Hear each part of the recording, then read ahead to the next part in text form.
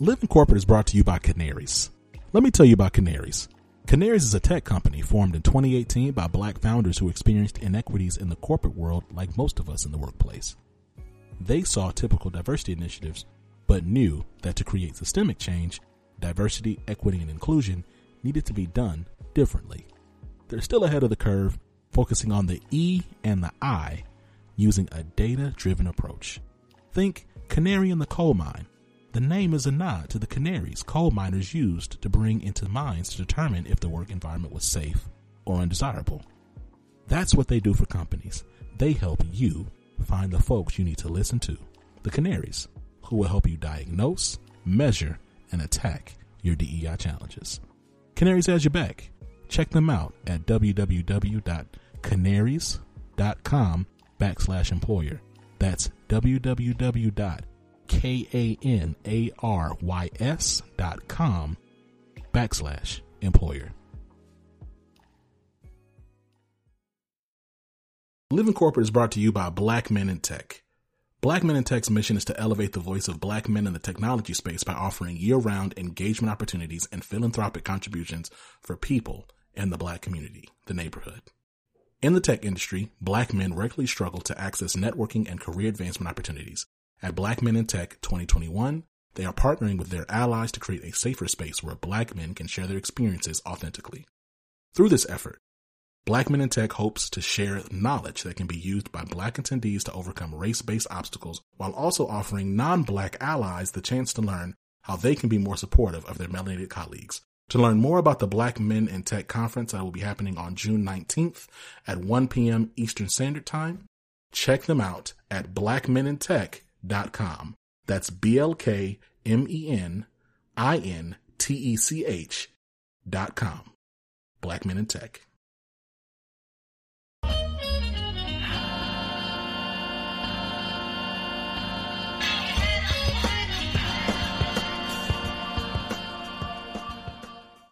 What's up, y'all? It's Zach with Living Corporate, and I'm excited about today's podcast because we're talking about venture capital and like the VC space. VC is very unique, and that's what I continue to learn. Like as a landscape, it's just not doing the same things that like the typical corporate American space is doing, the 9-to-5 space is doing, in terms of even the pressure around DEI. They don't feel it the same ways, and yet it's an area where black and brown people continue to get the shortest end of the stick, continue to face the most oppression, continue to just be shafted, right? It's curious. We haven't had very many VC-centric conversations in the history of Living Corporate. So that's why I'm really excited to have Marco Rogers on. Marco, he's a lot of things to a lot of different people. And so what I want to do, I don't even want to like mess him up by trying to say too much. I will say this though. I will say that he is a coach. He is an investor. He's a subject matter expert, and he's a cool dude. I'm thankful to hear.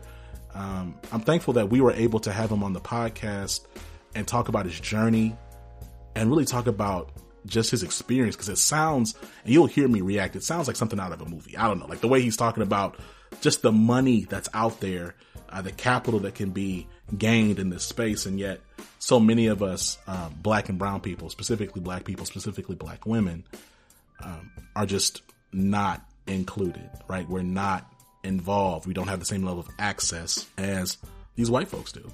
And so we talk about the future of the space. He's hopeful.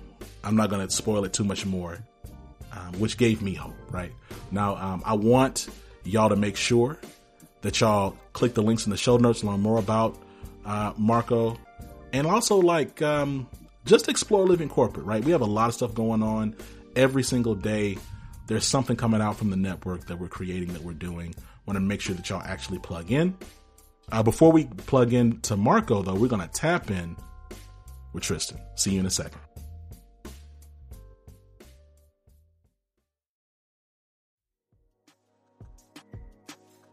What's going on, Living Corporate? It's Tristan, and I want to thank you for tapping back in with me as I provide some tips and advice for professionals. Today, let's discuss why you should let go of what doesn't serve you in your job search and career. Have you ever met a person who couldn't stop talking about this really great thing they did, only for you to find out it happened 10 plus years ago and it's not relevant to the discussion you're having, but they're just really attached to it? Well, I definitely have.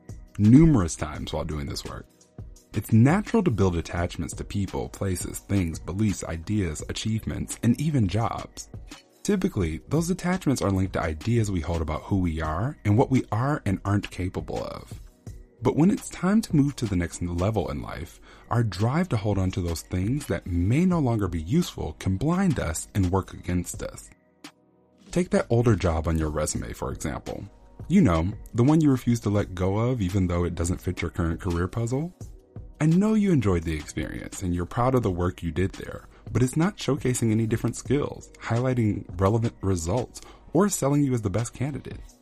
It's just taking up space, and it's probably one of the reasons you haven't landed that ideal job yet. You might want to consider only focusing on the relevant skills and achievements, moving it to an additional experience section where you just list the title, company, and dates, or simply removing it altogether.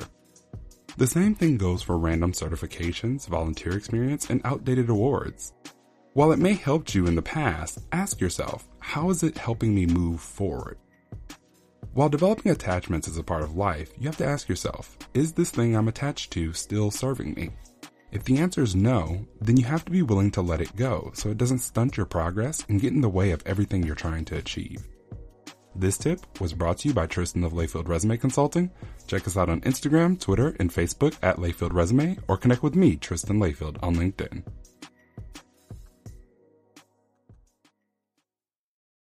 At Living Corporate, we often talk about how we as Black folks show up at work and how these corporate power structures impact how we show up. But we know when work ends, we come home, log off, and have to show up at home for our families and communities. And as a Black man, I often turn to Let's Talk Bruh for the real, honest, and healing conversations on Black masculinity, mental health, and patriarchy.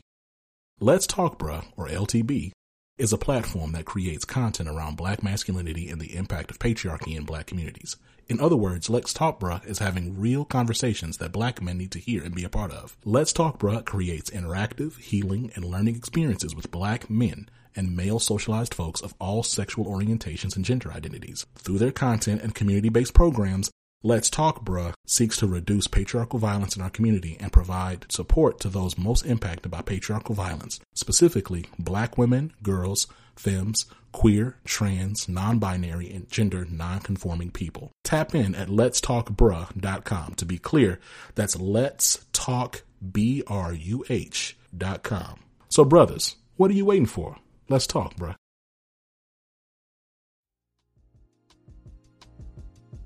Marco, how you doing, man? I'm pretty good, Zach. How are you? Man, I'm good, man. I told you, just transitions, new beginnings. We making stuff happen, man.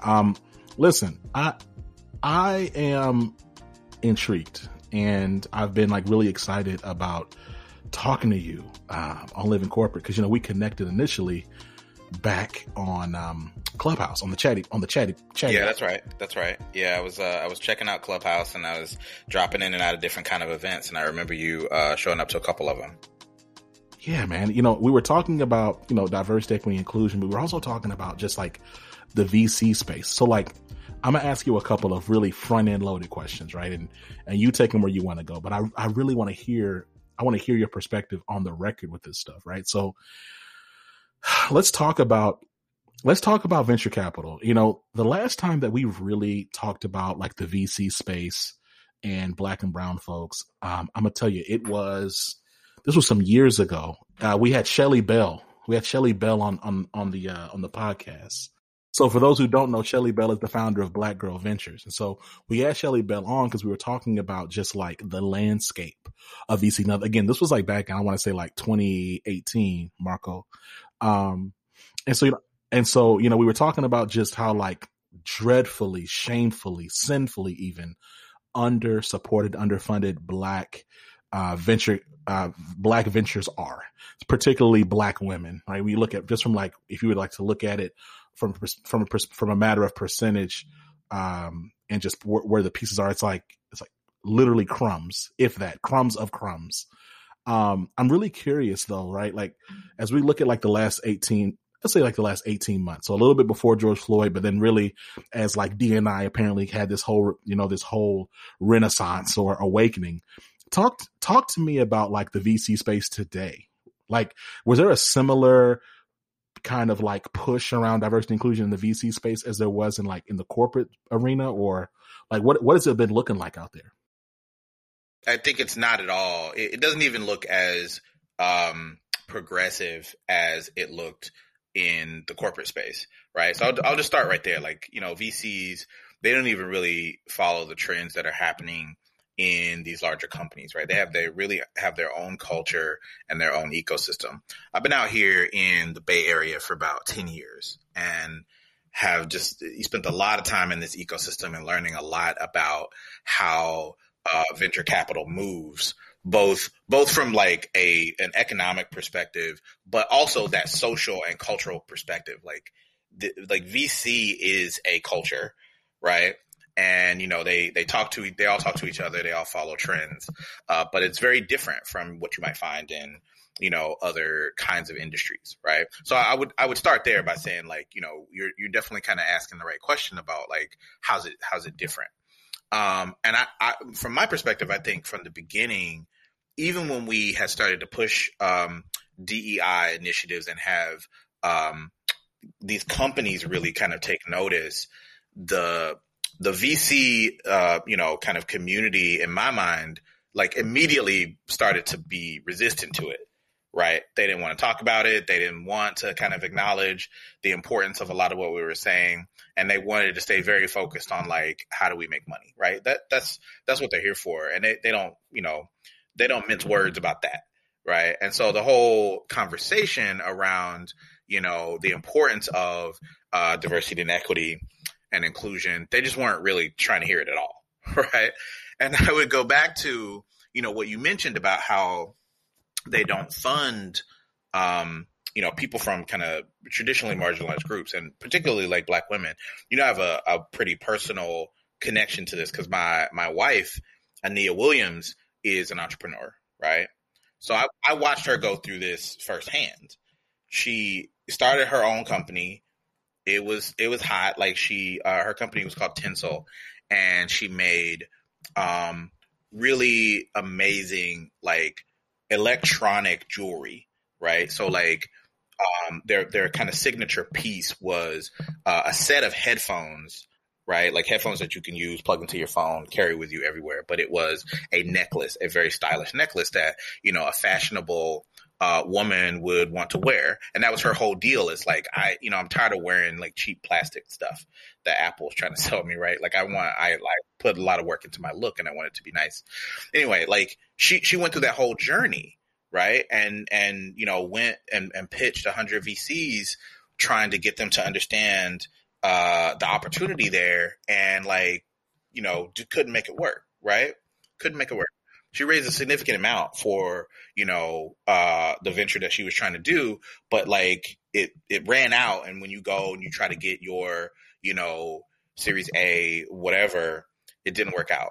And so she came out of that experience, and, she and I felt the same way. It was just like, look, if she can't do it, like this is, you can't get better than where my wife comes from and her credentials and what she does and what she knows. If they're not giving money to her, they're not giving money to nobody who looks like her. You know what I mean? And so she had that experience very directly and came out of it with a lot of information about why that doesn't happen. You know what I mean? Why the numbers are what they are in terms of funding, right? Yeah, no doubt. So it's interesting, Marco, like one, it's depressing. Okay. Like, and I appreciate you giving context in terms of like kind of comparing it, because I think it's easy to think that like, oh, everyone's into this like performative thing where like everyone's donating money and there's bread to be made by everybody. And I don't, I was curious about that for the VC space, because I don't know if I've seen that. Talk to me about when you say like, okay, companies are interested in making money. Like aren't there several like points of research, articles that have been dropped about like the missed investments that are in Black and brown VC, like Black and brown startups and entrepreneurs that just going to the wayside? Yeah, I mean, a lot of that data has been circulating, and I think it's really good, right? So, but this is where I think we get into talking about culture, right? Like, because you can make a case that if you talk to your average VC, they should really want to pay attention to this because there's real opportunity to make more money, right? And you start from a place of assuming that they're kind of primarily driven by, just kind of capitalistic concerns, like very kind of practical, like, oh, I can make more money over here, I'm going to go over here. But in practice, it doesn't really work that way, to be honest, right? It's not just them trying to make money, but them trying to maximize the level of like predictability, right?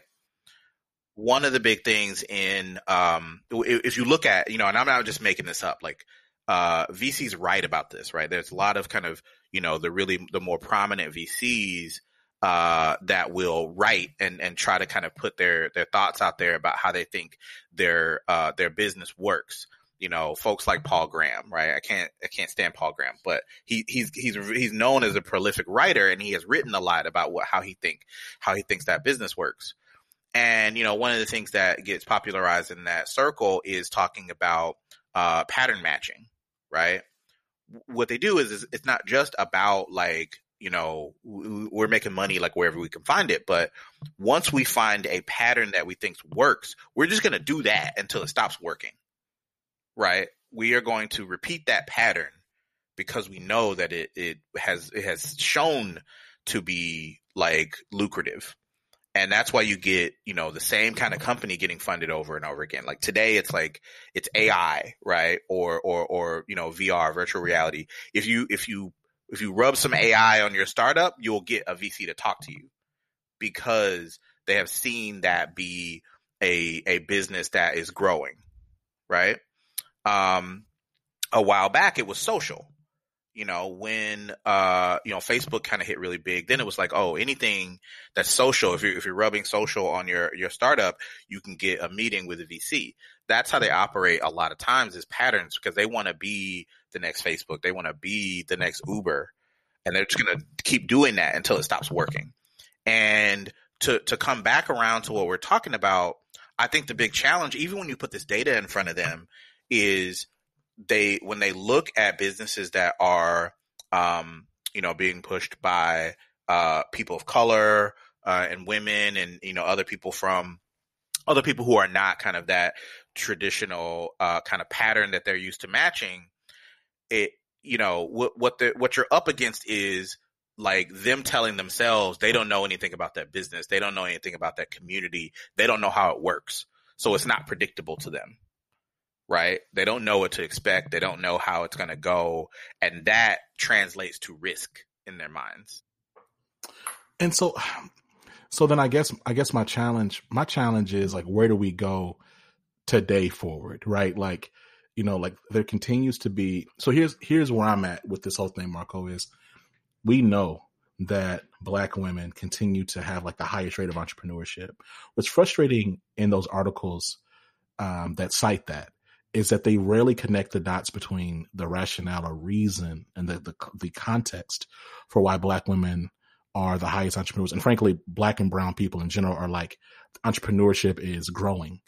And the reason I believe for that, and I mean, correct me if I'm tripping, if you think I'm tripping, is because corporate America continues to be a place that isn't really welcoming and creates a sense of belonging for them. So we end up having to figure out other ways to make it work, not only for our own well-being, but like for our own, like our holistic well-being, including our financial well-being.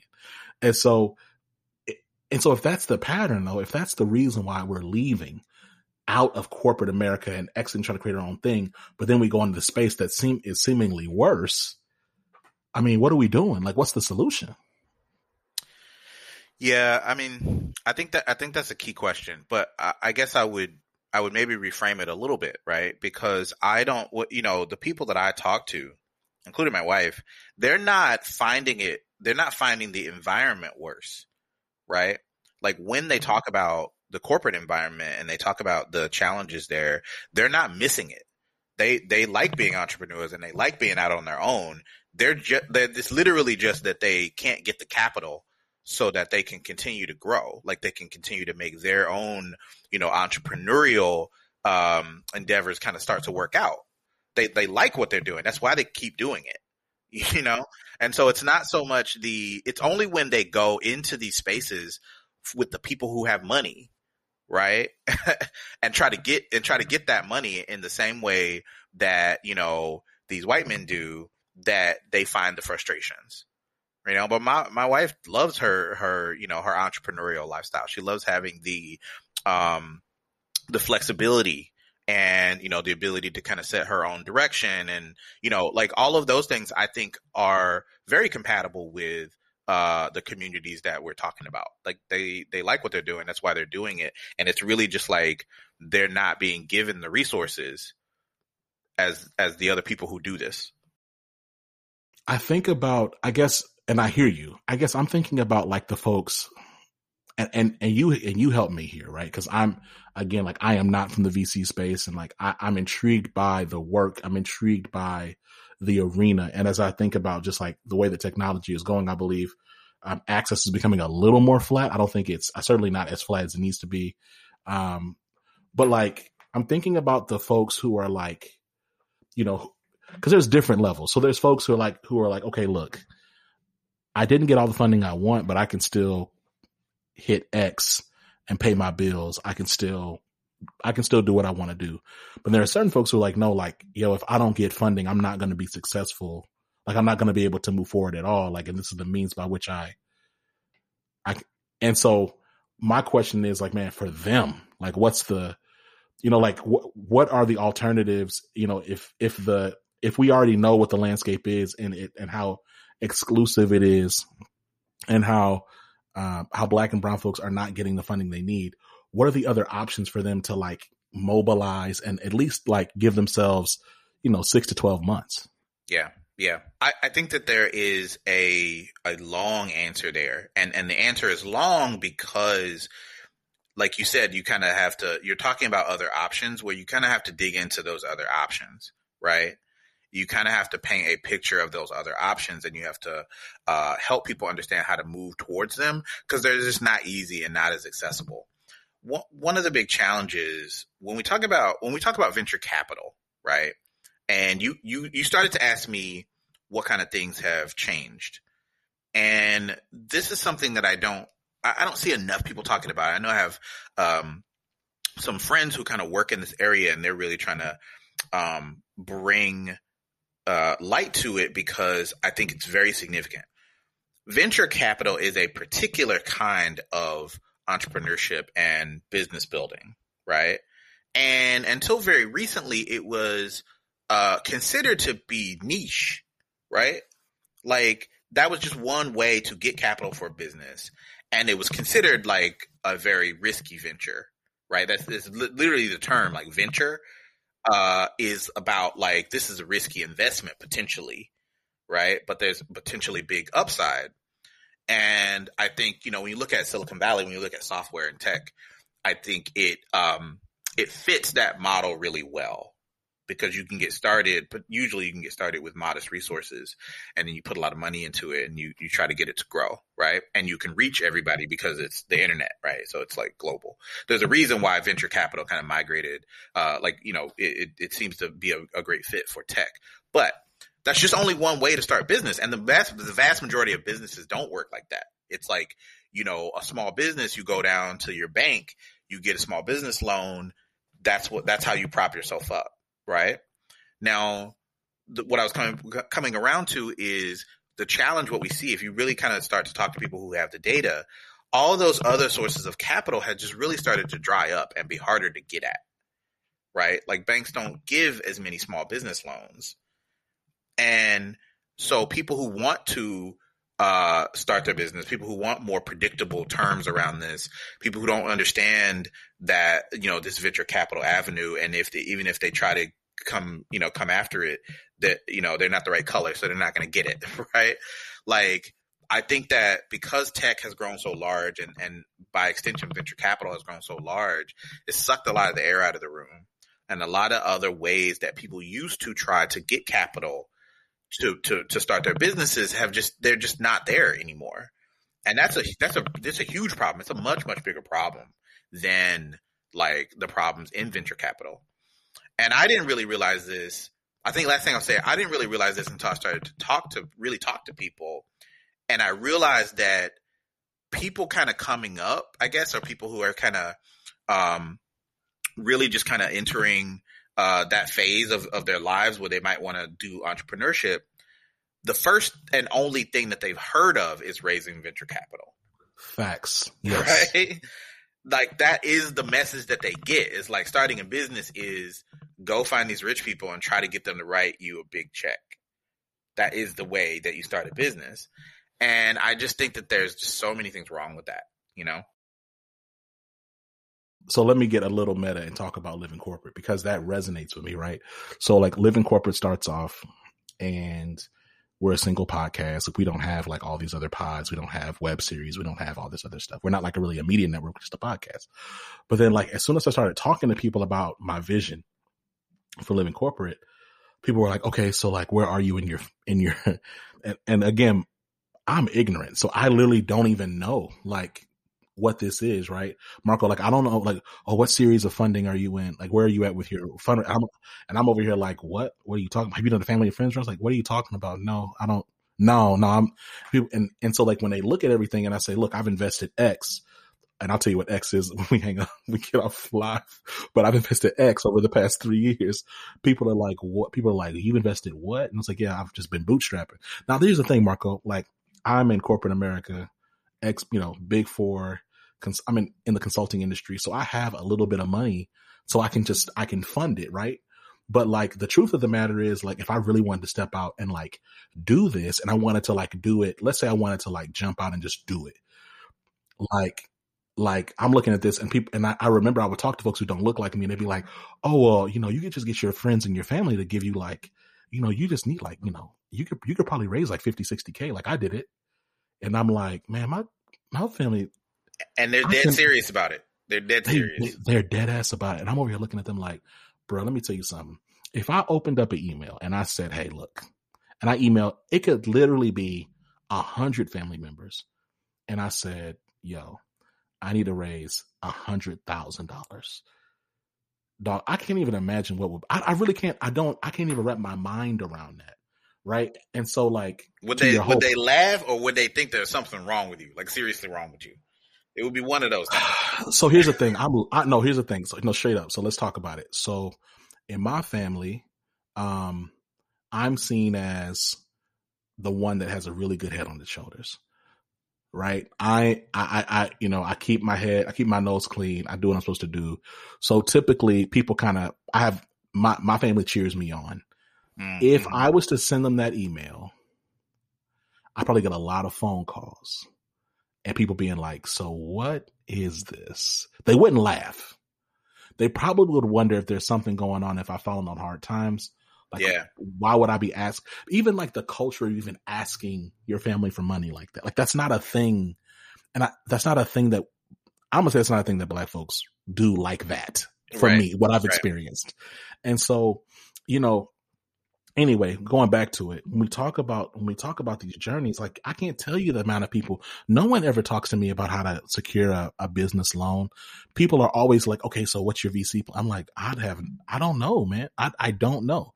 And the thing about it is like, because of the decisions I've made, I'm not in a position where like, I'm depending on this day. And like, this is something this is a full-time hustle for me right now.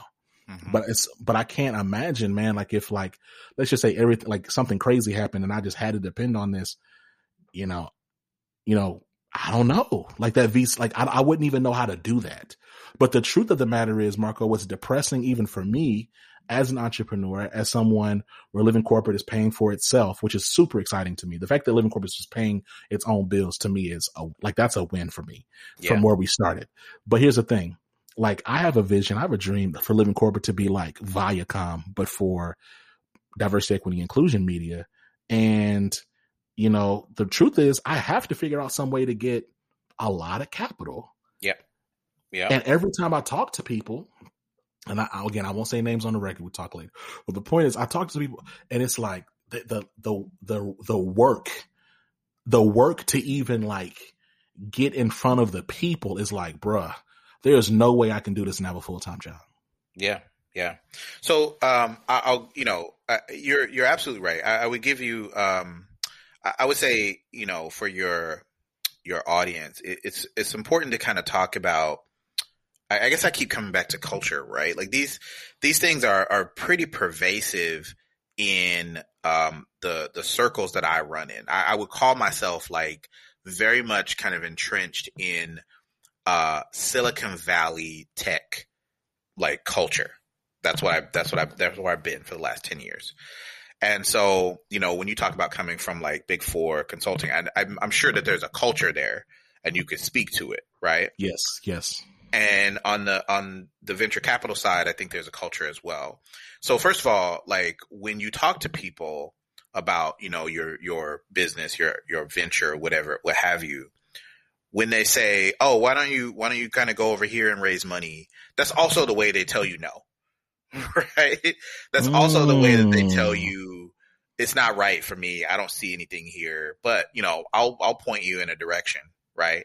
That's part of the culture. It's like, well, I'll point you in a direction and maybe that'll help. And if you're really on your hustle, you'll go after it. Like it's all, there's a lot of that, like, the founder grind, mythos, about that, right? Like, I know a lot of folks probably heard like, oh, they just like started it in their garage and they didn't have any money. Like it's not true, but they love to tell that story.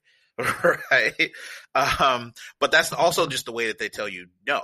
That's also just the way that they say no without saying no.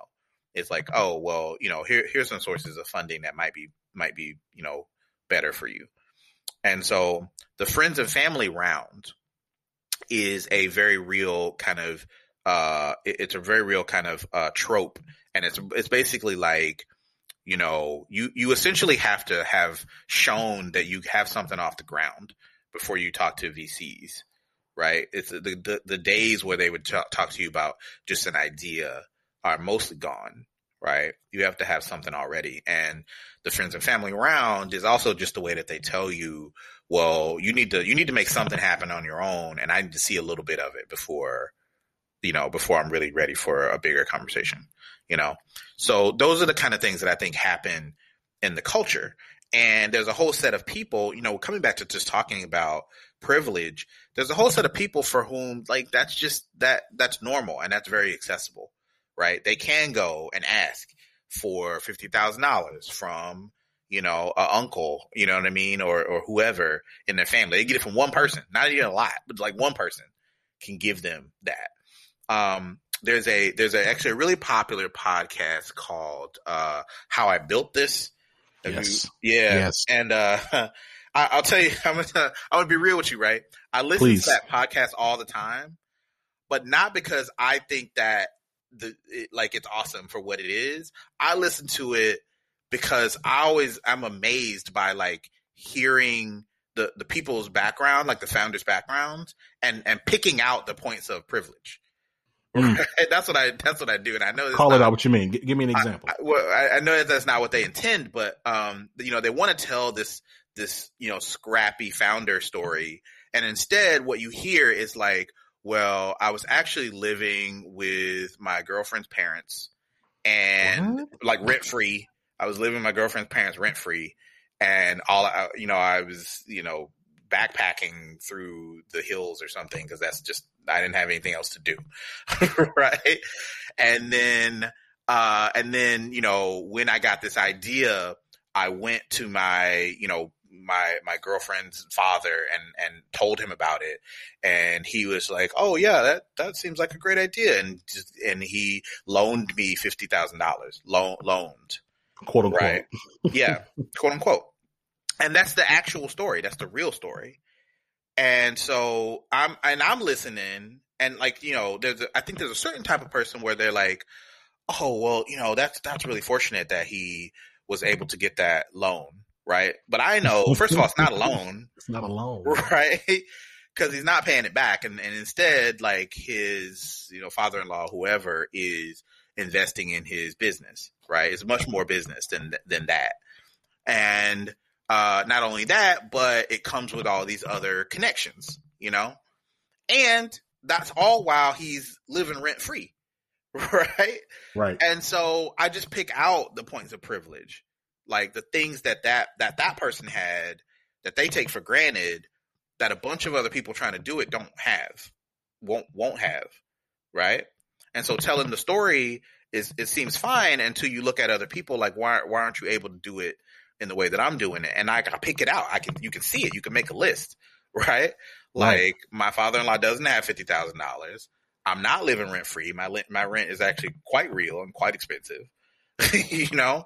Straight and all of those things keep you from reaching your destination. I think my challenge sometimes with, so Marco, you know, LLC Twitter, right? Yeah, I do. Okay, man. So like LLC Twitter, man, it's like, it's this idea of like, you know, you just gotta hustle. You just gotta be smart. You just gotta, and it's like, dog, the best way to raise capital is with capital. Like people out here, you know, I don't know, man. I know that the stories exist, but like people aren't over here just, it takes a lot. Like the stories that I hear from like the folks that have come on Living Corporate, again, I'll talk about Shelly, but like the work that she had to do, even when she talked about Black Girl Ventures, the work that she had to do to stand that up, and the work that she still has to do to stand that up to get the capital she gets, the hustle, like the intuitiveness, the grit, like just all of it, just to get a portion of what somebody probably got back when they were just getting started. So like, let's talk about the future. I'm going to ask you one more time, and I'll ask you this way.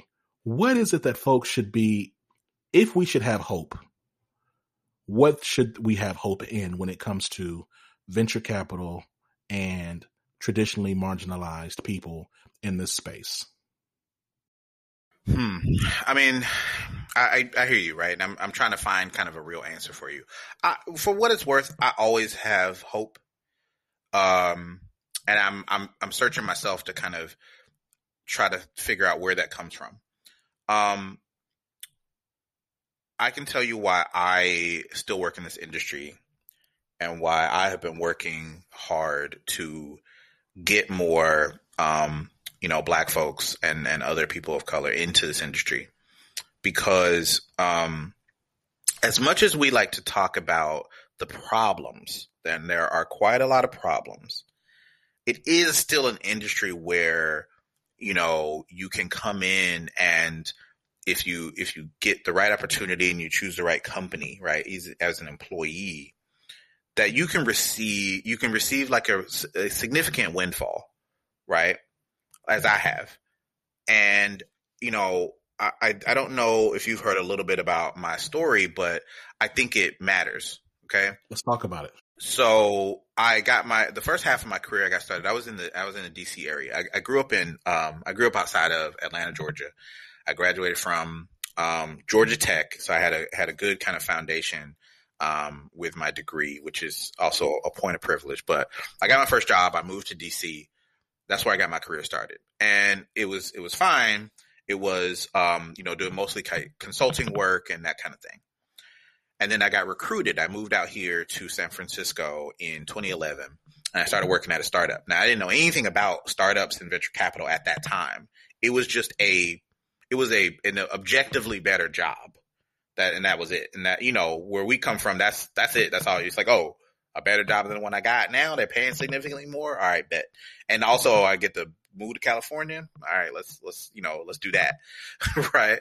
And so, I moved out here not knowing anything, and then started my education in startups and equity and whatnot. Right. And I got extremely fortunate in that first startup, the one that I got recruited to, ended up being really successful. Right. So it was a good job. And then I worked there for a couple years, and then that company got acquired by Microsoft. Wow. And it was pretty big. That company was called Yammer. It was a social networking platform. And dog, what? Wait, yeah, Marco, wait. Oh my gosh. Sound man, put the cha-ching sign and the Mario coins right here. Oh my gosh. So when the Yammer bag came, So then, like, what did you? Because I come from humble beginnings, right? Yeah, we can get real. Like, did you open up? So did you open? Did you open up the? So like, how did the money hit you? Did you open up the account and you just saw like the bag, like staring in the checking account? Was it like a check? It was a check. They handed me a paper check with more digits on it than I would make in like a couple years salary. A couple years salary? Yeah. So okay. Oh my God. Okay. That it was real. It was real. And it was like, so, and it's a very kind of surreal process too. I have never been through kind of a, like an IPO or company goes public. I think that's a different thing. But this was very kind of weird because they start talking to you about it. They give you a bunch of information. It's all legal information. And I'm just like, okay, is there a decision for me to make? Nah, not really. Right. Like something's about to happen to you. There's no decision to make really, they gave you this equity in the company. They gave you these shares. They weren't worth anything, and now they are. It's like you're waiting to find out how much they're worth. And then they tell you, and you're like, you're doing the math. They tell you how much per share, right? Right. And then you're doing the math, and you're like, wait, that's a lot of money, right? So how's that going to go? Are they going to give me some like, at first I was thinking like, there's going to be some like, payout over time, maybe I'll get some money like every month or something like that. Right. But then like once the ink is dry on the deal, right, the acquisition deal, they just start dispersing funds. Like a whole check showed up. They were like, hey, here's your check. And it was just one big check bag across town and deposit it in your checking account. That's how it works. Oh my God. All right. Last ignorant question and you get back to it. So then like, what's the one thing you spent? Like, what's the one thing you got in the name of like, no, I got this bag. I'm going to get something nice for me. I really want to feel like I did something ignorant with it, but I don't really think I did. Cause I feel like I have simple, tastes, but I mean, we bought a house. Like I own my house, right? Flex. Like, yes. In one of the most expensive cities on earth, you know what I mean? Like it's not a small thing to buy a house in San Francisco, right? And a lot of people are priced out because, they can't even afford the down payment. To be clear, I have a mortgage, but most people can't even afford the down payment, right? Because they're talking about 20% on $1 million. I'm about to say, yeah, nah. You got $200K like laying around, like, Yeah, bro. No, sheesh. You don't. Right. And so, what I was really getting at with you is that it is a leveling up, right? So all of a sudden I have enough capital, actually liquid capital to start thinking about my moves differently. That's really what it is. And that it really does change everything about how you make moves to have liquidity like that. Man, I was excited to have you on because I wanted to talk about this space, right? So like, and I'm thankful for you being here. I think like, let me ask one last thing before I let you about. I'm gonna ask a couple more questions. We're about to wrap up. All right. So what needs to happen for the VC space to radically shift and change and favor marginalized people? What needs to tactically, tangibly, what needs to happen? Realistically, so we need to there's a set of people who are pushing past a lot of these barriers. And yes, they're high barriers. It's difficult to push past them, but it's possible. And I think there are always those people who are not going to take no for an answer and are really going to stay pushing at these barriers until they knock them down. And in this business, in the venture capital space, what it means to knock them down is, you have people who are Black and, and people of color and Black women who are going to make $1 billion doing this. That is the space, right? Is that they're going to win. Their company is going to win. They're going to, try to get the right funding and they're going to get the right opportunities. They're going to hit the right growth trajectory and they're going to be worth $1 billion. And then they're going to become venture capitalists. That's the arc, by the way, which I don't know if everybody kind of understands that, but where venture capitalists come from, they had their own business. They won. and now they got more money they know what to do with, right? And so then they kind of just move into a different business, which is, oh, let me try to find other opportunities and help other businesses grow. But I'm not doing it with my money. I'm going to raise a fund. Right. That's what they do. That's what they do. They raise a fund. And so you're probably familiar with Arlen Hamilton, right? Absolutely. And I think that's the name that I bring up when people ask me a question like yours. It's like, what's going to happen? I'm like, we're going to do it. We're just going to do what they're doing. They're making it harder for us, but we're going to do it. And Arlen, is very serious about doing exactly what other venture capitalists do, but with people who don't get the money, people who don't normally get the money, Black people, Latinx people, women. I'm going to give it to them, and they're going to show you that they can also do it. And then we're going to make billions of dollars. That's what's going to happen. Right. And she's so for real about it. She is. She's super for real about it. And shout out to Arlen, guest of the show. It's an honor. And you're absolutely right. And so essentially you see, okay, so dang man. So you said that. So now I got this. So what's stopping? Here's my thing. And I know that it's happening in pockets, but what's stopping more Black billionaires, and I know they're not many, but let's just say wealthy Black folks. There's like 7 or 8 of us out there. What's stopping more wealthy Black folks from doing what Arlen's doing? Yeah. I think this is where we kind of have to get really deep, right? Let's go for it. I think it's a real question, and I think there's a lot there, and it could be very fraught for our community, right? Like we could start some shit. You know what I mean? But like, I'm going to say 2 things, right? One is that one thing we're going to struggle with in our community.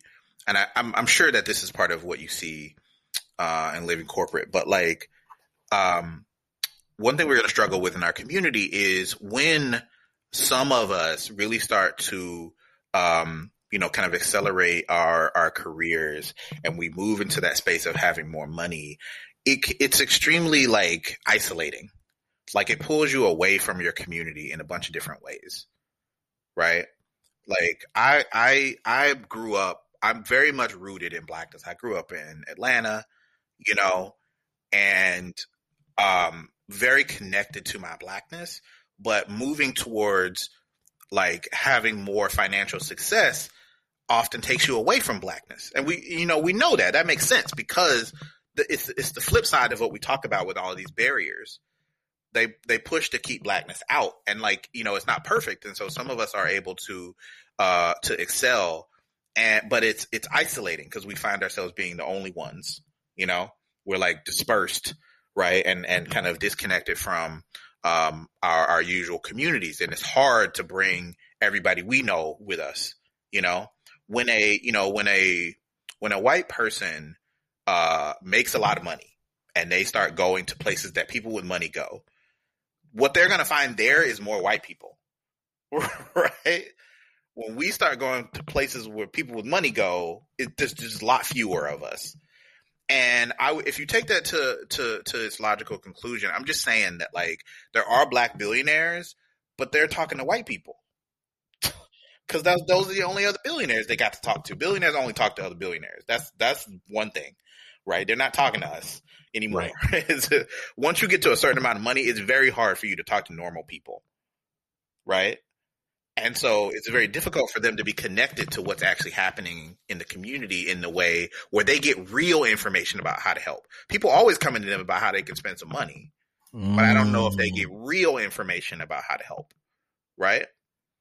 So that's one thing. And I think some people will take issue with that framing, and I understand it, but that's where I'm at. And I said what I said. Okay.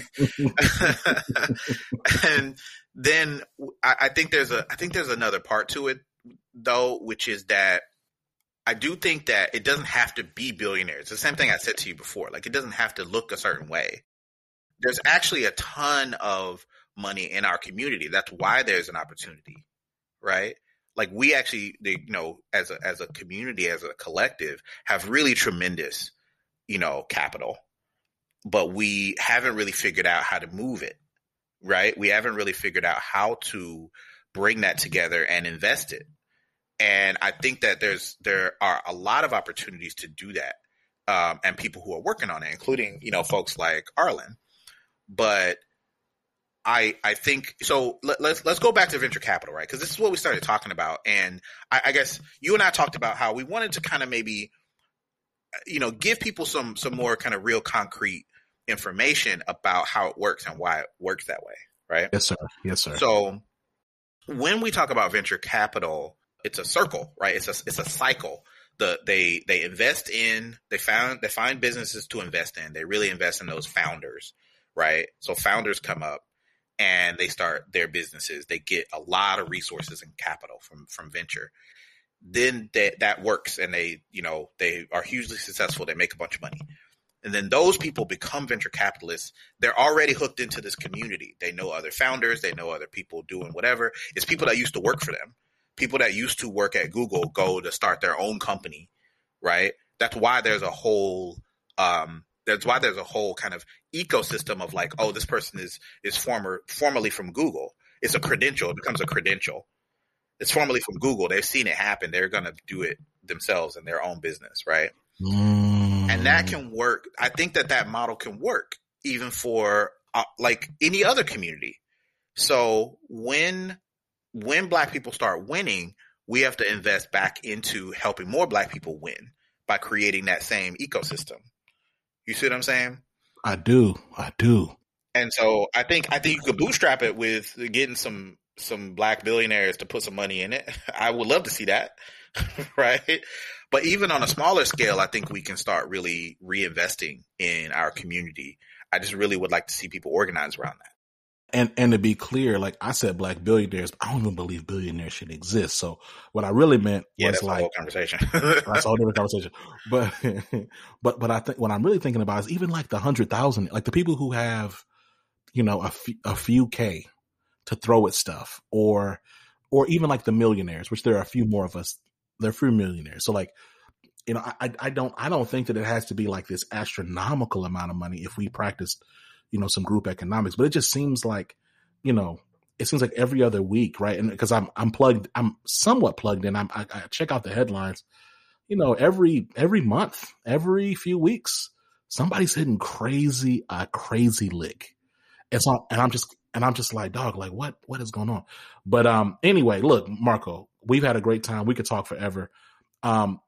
Before I let you go, if you had to give these white VCs 3 things that they need to stop doing right now, what would they be?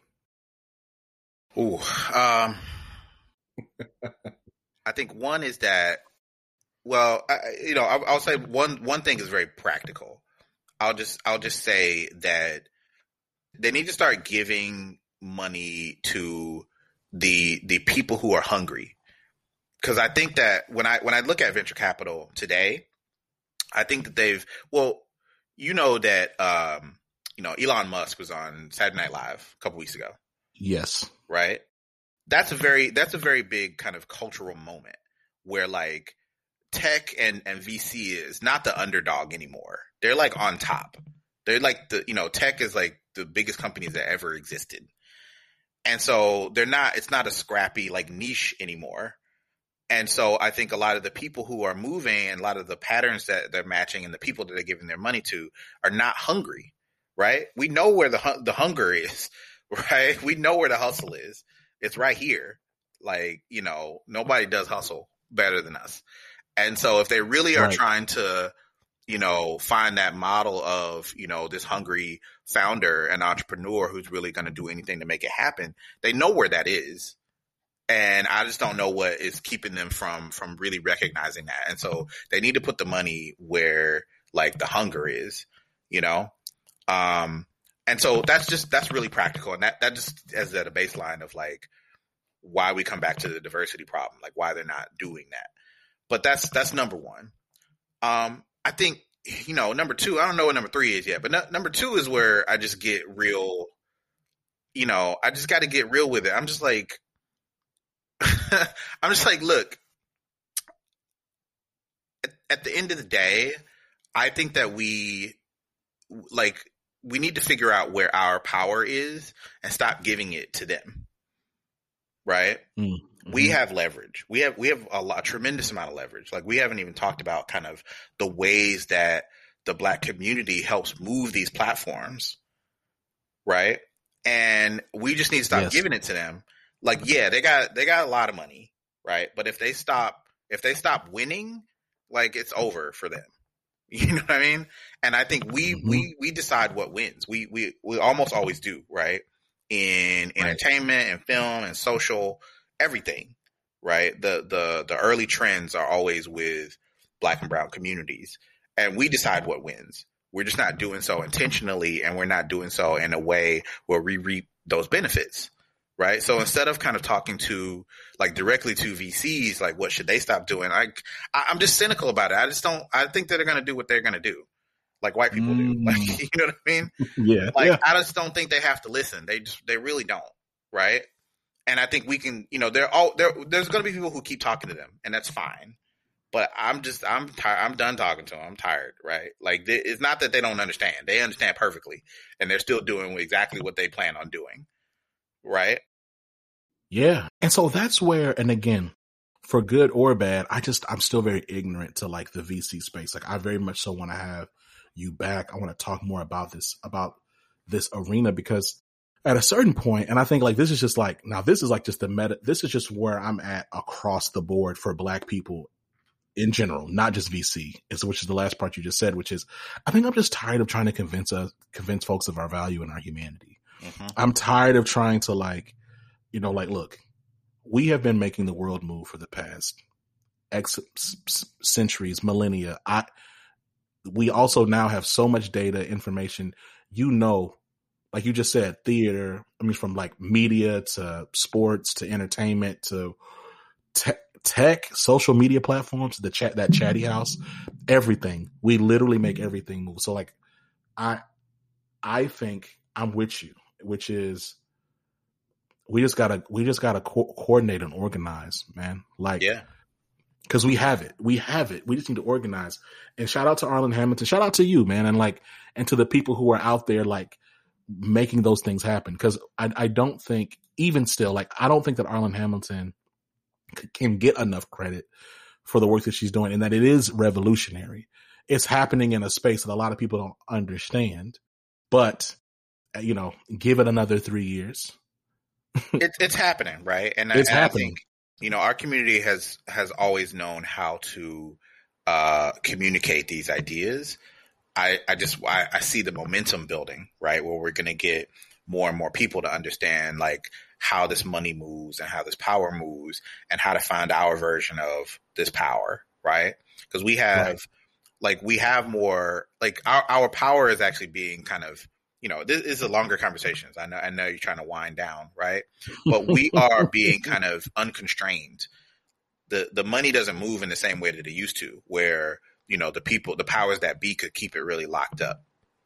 Right. It moves a lot more freely now. And if we organize ourselves in the way that our culture moves and the way that, you know, our lines of communication move, like, we can do a lot, and they can't stop us. And I think that's what we're trying to figure out. Like, what's the channels where they can't really stop us?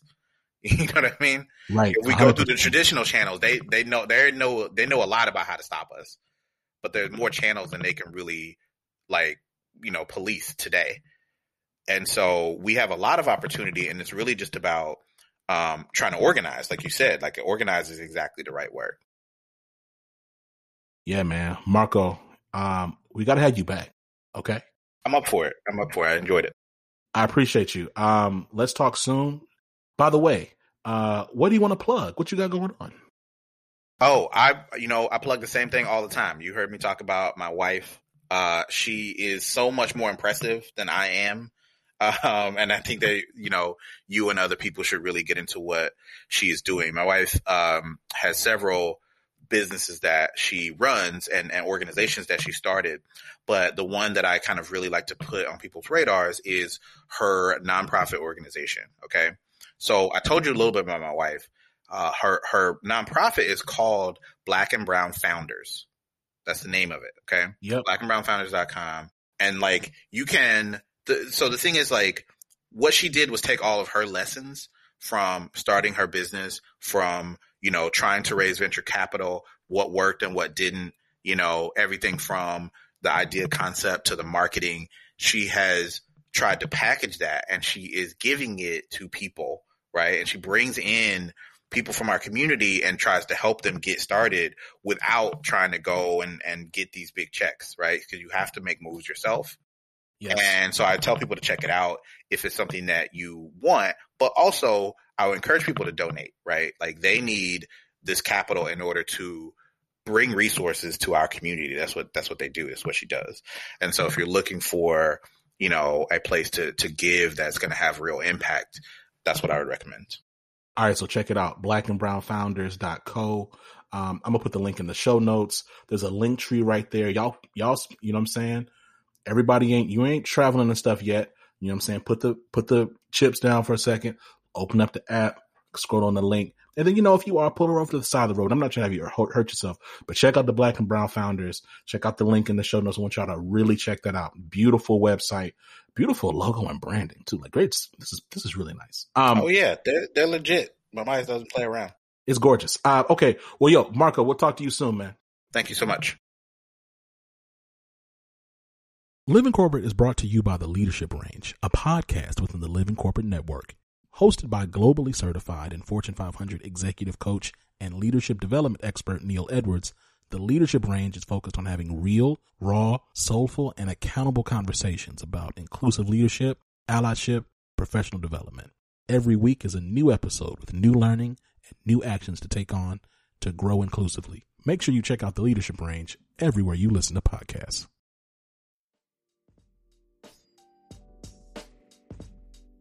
And we're back. Shout out to Marco Rogers. Shout out to all of the work that he's doing.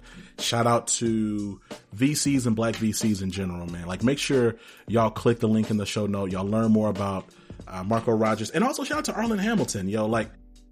It's so dope. I think it's easy in this season to forget, man, there's a lot of movers and shakers out there, like, really creating serious waves. And Arlen Hamilton is the person. She's the vanguard. She's the leader of this movement, of this transformation that we're seeing, and that you may not see yet, but that you will see and will continue to feel in the next decade. Like, I'm confident of that. And so shout out to her and the work that she's doing. Shout out for her being a guest on Living Corporate. But yeah, look, we'll catch y'all next time. Make sure y'all give us 5 stars on Apple Podcasts. Tell a friend about us. Check out the merch, livingcorporate.shop. Talk to y'all soon. Peace.